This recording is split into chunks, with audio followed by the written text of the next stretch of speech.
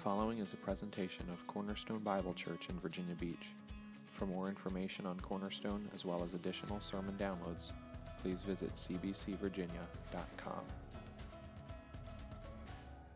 Cornerstone exists to declare and demonstrate Christ in all of life so as to make people complete in Him.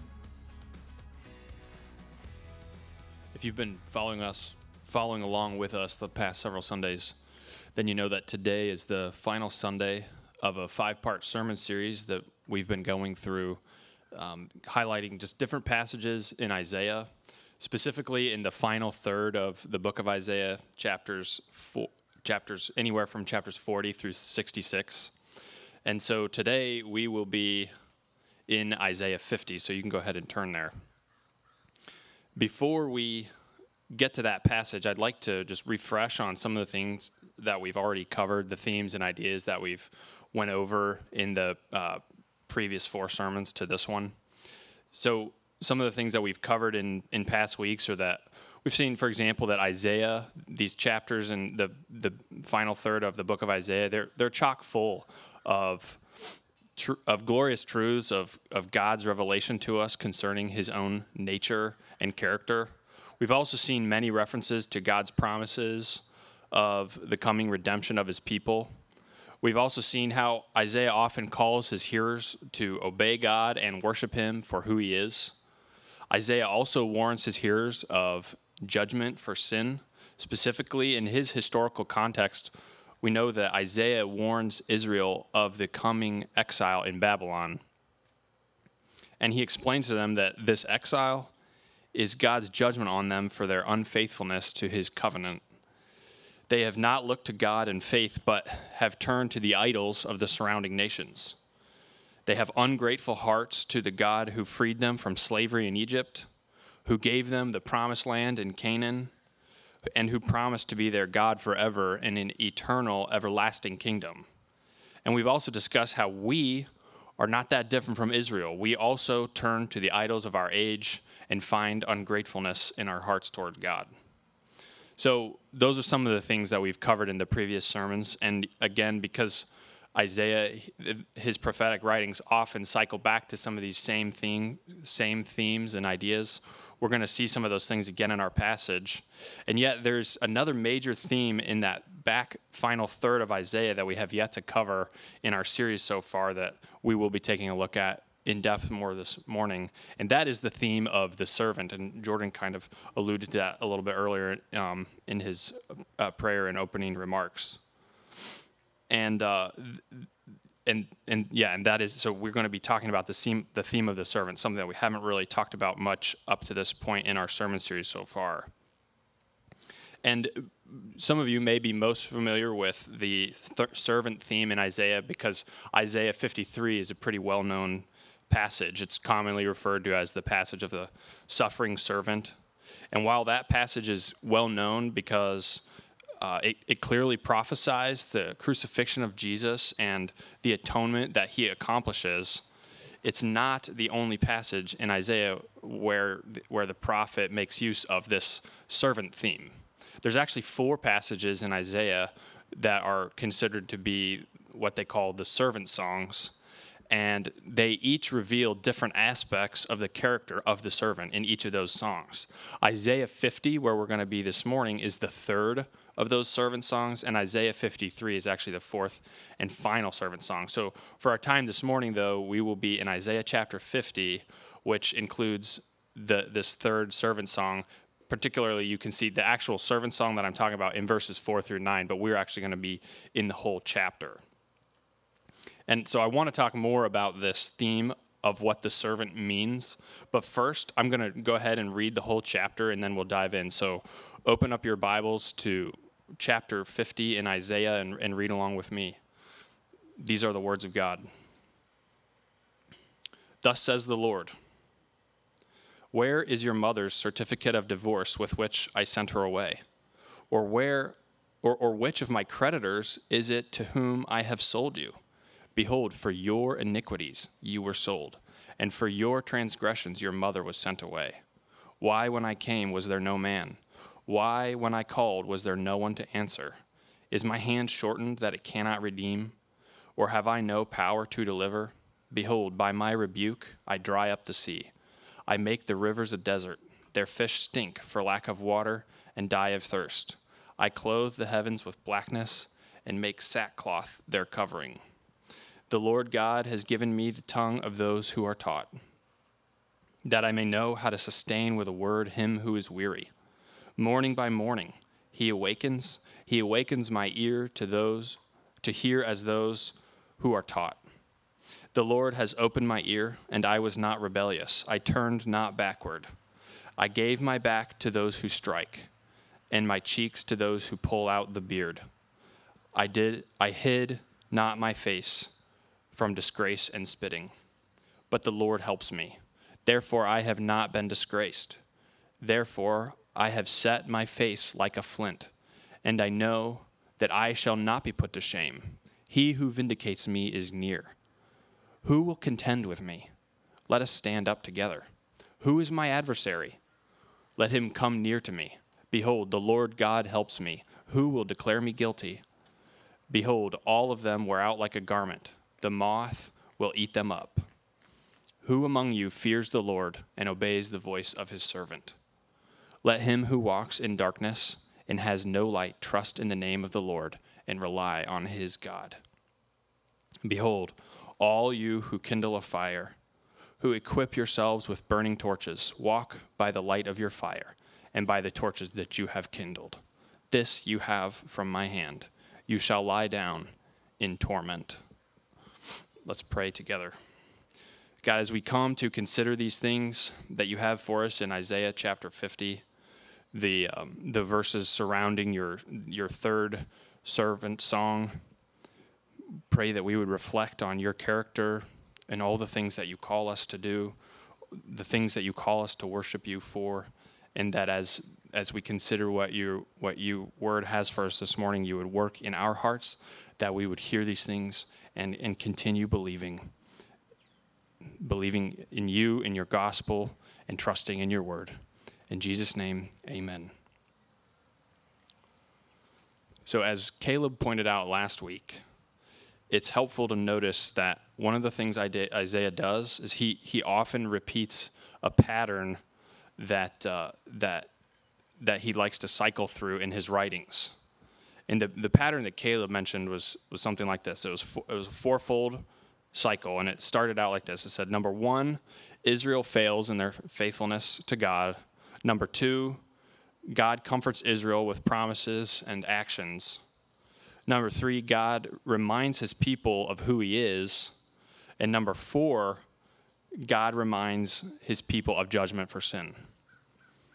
And so one of the things that we see when we look at Old Testament writings, especially the prophetic Old Testament writings, is that the prophets, they often cycle back through similar themes. And so when you're reading them, sometimes it can feel maybe a bit repetitive, but we also see one of the things that they're doing is that they are varying these themes. So sometimes they go through themes and then they do another pattern, another poem, another oracle, and some of those same themes are there, but they're maybe a little bit out of order, or he arranges something new. So basically he's just varying things to highlight different points that the prophet wants to make to his hearers. And so here today, that's true also. The pattern that Caleb outlined is similar to what we see here in Isaiah 50. And so what I'm going to go over now is just kind of our outline for this morning, and it's basically kind of a variation on those same four points in a repeating pattern that Isaiah uses. So today, what we're going to do is these 4 points. So number 1, Israel fails in their covenant faithfulness to God, and we see this in verses 1 through 3 of chapter 50. Number 2, we see that God comforts his people with his wise servant. This is the servant song itself, verses 4 through 9. Then number 3, Isaiah calls Israel to follow God and his servant, and that's in verse 10. And then finally, number 4, we see this in verse 11, God reminds his people of judgment for sin.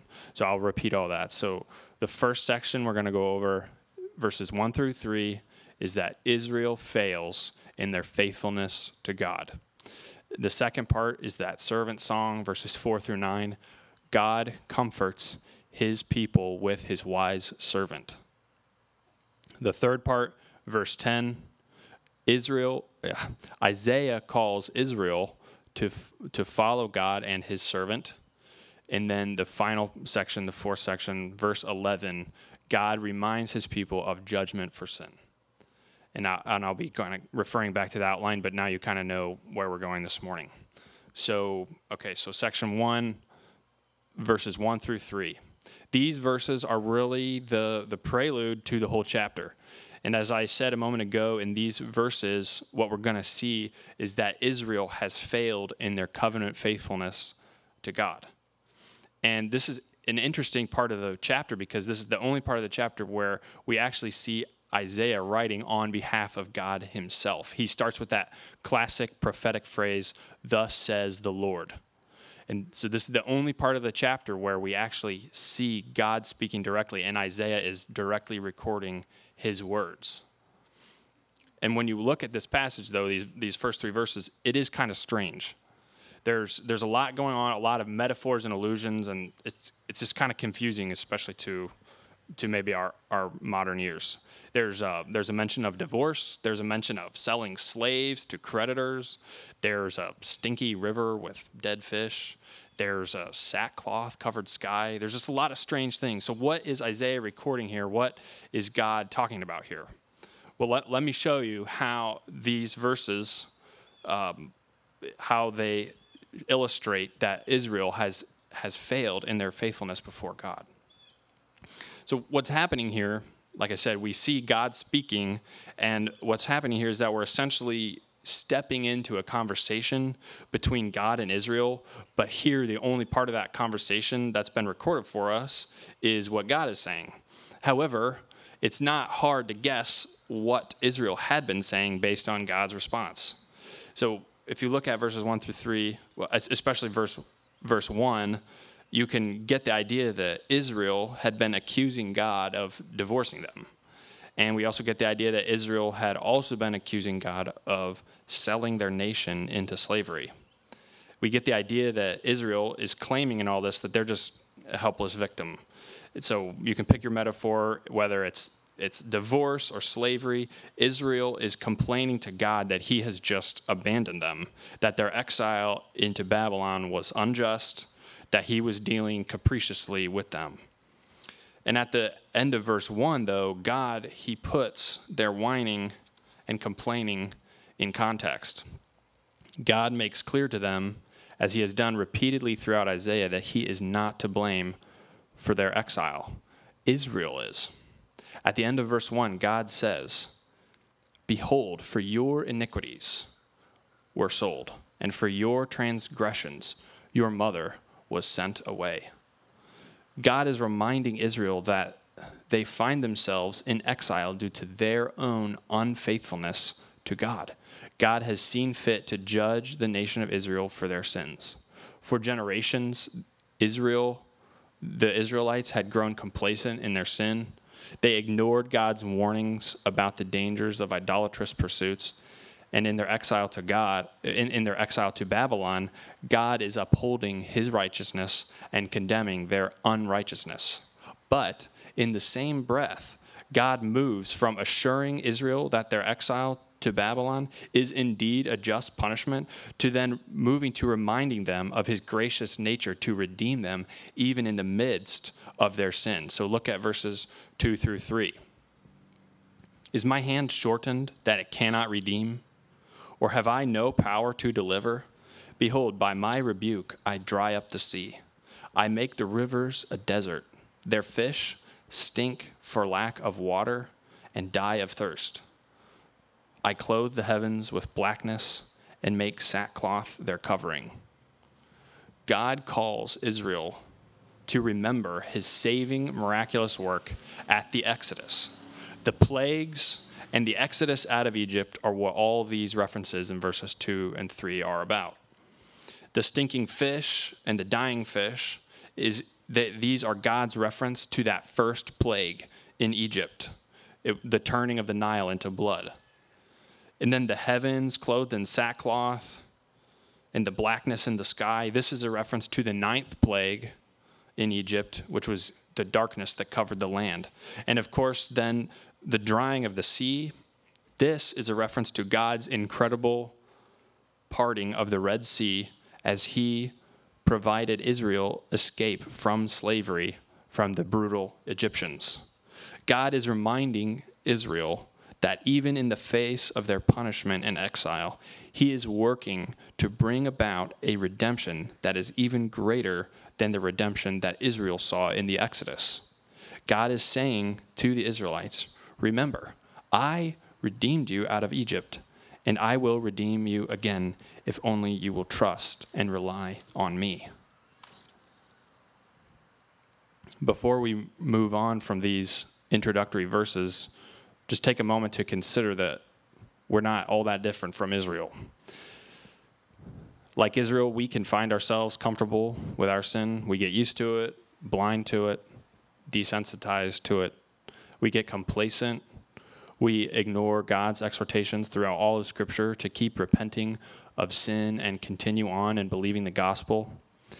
And then when God calls us on our complacency, whether that's like through the rebuke of a friend or just our own reading of Scripture and the conviction of the Holy Spirit, sometimes our initial reaction is to grumble at God, frustrated that our sin has been exposed. For these times, consider the words of God in verses 1 through 3.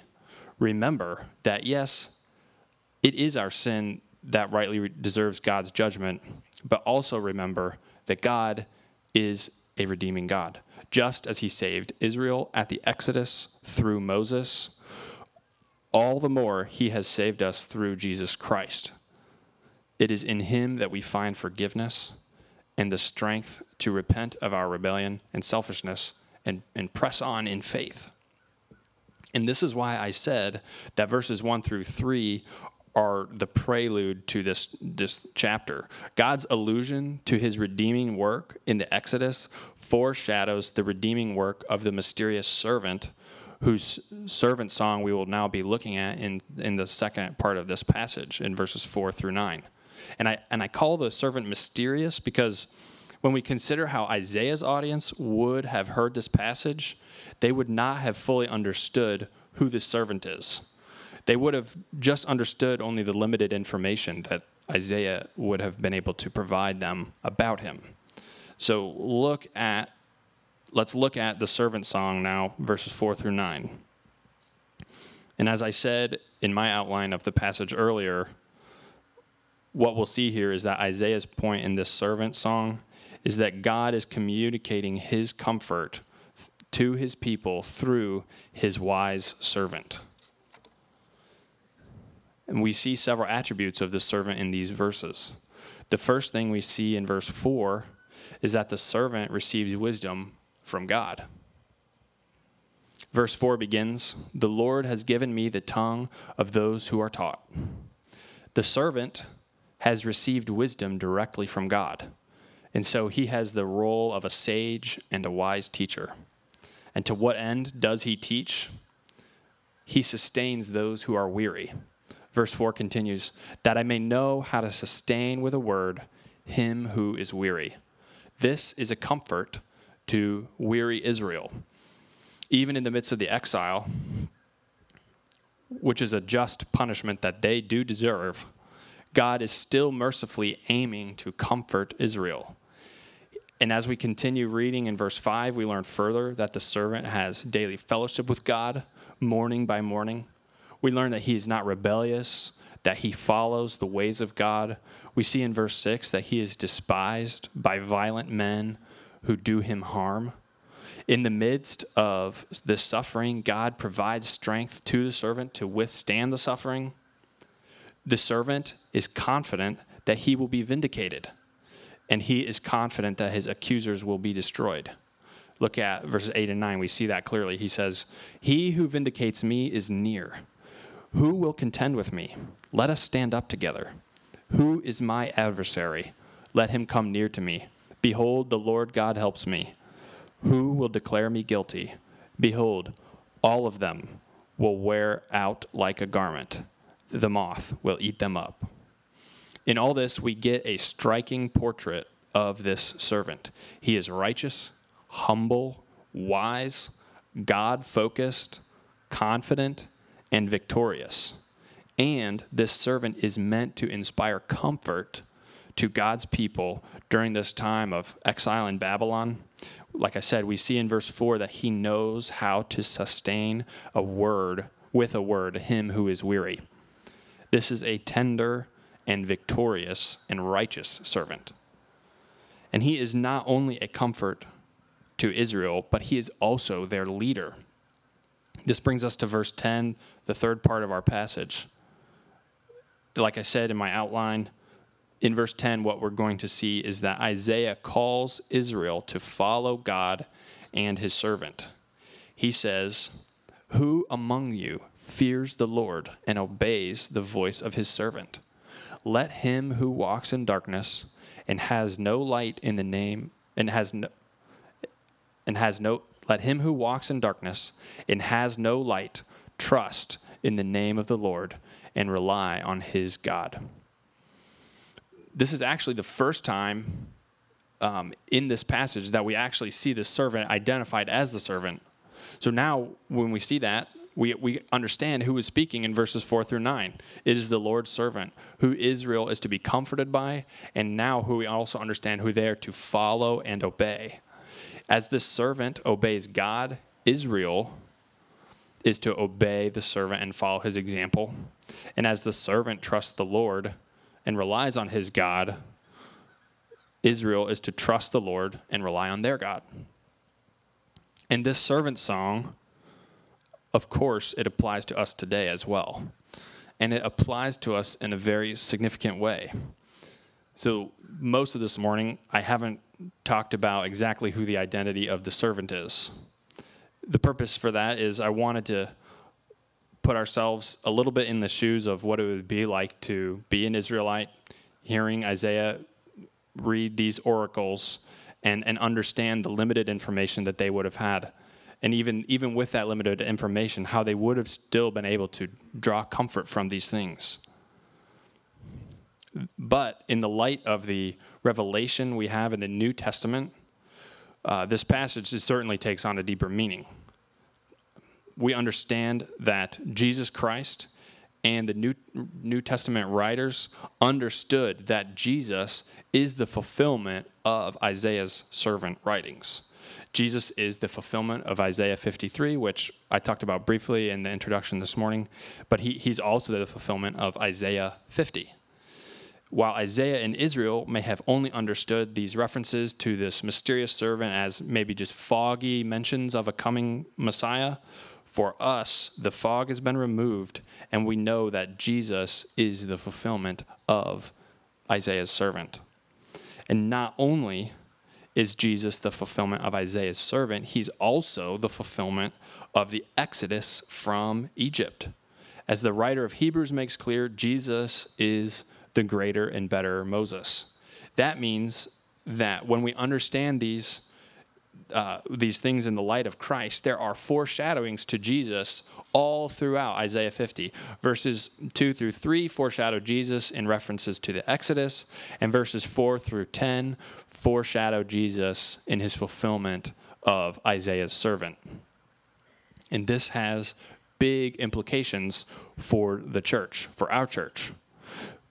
When we read Isaiah 50, 4 through 9, we are reading a passage that is an exposition on the character of Jesus Christ, our Lord and Savior. And when we read Isaiah 50:10, we understand that Isaiah is actually calling us to fear God and obey Jesus. Consider again briefly with me the sketch of the servant in the servant song that Isaiah gives us in Isaiah 50, and meditate with me on the glories of Jesus Christ. From this passage, we see that Jesus, he is a wise sage, comforting the weary with wisdom directly given to him from his loving heavenly Father. We see that he has a close relationship with his Father, communing with him morning by morning. He listens to God and does what he says. We see that he is righteous, perfect, following God in all his commands. He willingly gives himself over to the violent detestations of men. In his suffering, he is strengthened by his Father, and he knows that he will be vindicated as righteous and that his accusers will be put to shame. This vindication of Jesus and putting to shame of his enemies is no doubt fulfilled at the resurrection of Jesus Christ. And as I want to direct our attention real quickly to Colossians 2:13 through 15, where Paul talks about this. He says, "And you who were dead in your trespasses and in the uncircumcision of your flesh, God made alive together with him, having forgiven us all our trespasses by canceling the record of debt that stood against us with its legal demands. This he set aside, nailing it to the cross. He disarmed the rulers and authorities and put them to open shame by triumphing over them in him." And so the call that Isaiah makes to Israel in verse 10 is the same as the call to us. We are to fear God, obey Jesus, trust in the name of the Lord, and rely on our God. This call applies to Christians and to those who have not yet turned to Jesus in faith. This call goes out to all of mankind. So, church, fear God, trust him, rely on him. Take his word seriously. Do what he says. Worship him. Trust him alone for your salvation. And to those who may be listening this morning that do not currently know Christ, the call is the same. Put your faith in Jesus. Through his death and resurrection, he will save you from your sin and give you a new heart. Trust him, and he will be your gracious God, Savior, and King. We come now to the final verse of this passage, verse 11. And this is the final section in my outline, where we see that Isaiah, he's wrapping up his exhortations and the servant song with a sobering warning. He reminds Israel of God's judgment for sin. In our culture, we're used to movies and songs often ending on an uplifting and a positive note, but under the inspiration of the Holy Spirit here, Isaiah has seen fit to not do that and instead end the passage with a reminder to Israel regarding God's righteous wrath for sin. And in a sense, this kind of mirrors the way the passage began, the way he began in verse 1. However, the wrath spoken of in verse 11 is more severe than the wrath that God spoke of in verse 1. So in verse 1, we see that God's wrath is a temporary wrath, one in which he sends Israel into exile for a period of time. But even in the midst of that, there is the promise of redemption for those who would turn to him. Israel knows that for those who trust in God and put their faith in the coming Messiah, they will be saved from their sin. But here in verse 11, God's wrath is permanent. Isaiah is warning that for those who do never repent, they will lie down in torment. They will die in their sin, separated from God forever, facing eternal punishment in hell for their rebellion against an infinitely holy and worthy God. And these are hard truths, but they point us to God's righteousness, his holiness, and his zeal for his own name. By using the metaphor of a torch in verse 11, Isaiah explains the nature of this rebellion that warrants God's just, eternal punishment. Isaiah is actually just continuing the metaphor of light and darkness that began in verse 10. So let's look at verse 10 and 11 together. Let him who walks in darkness and has no light trust in the name of the Lord and rely on his God. Behold, all you who kindle a fire, who equip yourselves with burning torches, walk by the light of your fire and by the torches that you have kindled. This you have from my hand. You shall lie down in torment. Isaiah he's drawing a contrast between those who live a life of faith in God and those who live in rebellion. To those who live a life of faith, God is their light. They don't need another light source. But to those who live a life of rebellion against God, they try to come up with their own light. In the words of Isaiah, they equip themselves with burning torches. In other words, they come up with their own principles for living. They turn to sources other than God to light their path. But this is idolatry. God, he did not create us to be our own authorities, defining for ourselves right and wrong, and inventing our own forms of wisdom. To see ourselves as having the ability and the know-how to somehow light our own path apart from the wisdom that God has given us, that is the root of all sin. God created us to live in his world, following his ways, worshiping him alone. He calls us to this not as an unloving, distant tyrant, but as a near, loving Father who finds great joy in his creation, glorifying him with their lives. He is the very source and foundation of everything that is good, so it is his highest joy and his highest good to give us himself. And for us to turn from the good God who made us and go our own way, that is high-handed rebellion against our Creator. And for that rebellion, he is just to punish our sin. And this is what Isaiah warns against in verse 11, attempting to equip ourselves with our own source of light, other than God, and his word is nothing less than idolatry. So just as Isaiah warned Israel of the dangers of unrepentant idolatry, we need to lovingly warn each other and those around us in the same way. For our good and for the good of our own souls and the souls of one another here, we need to heed and proclaim this warning as Isaiah did. And alongside that warning, just as Isaiah does, we also need to remind one another and offer the hope of redemption that is found through the death and resurrection of our Savior Jesus Christ.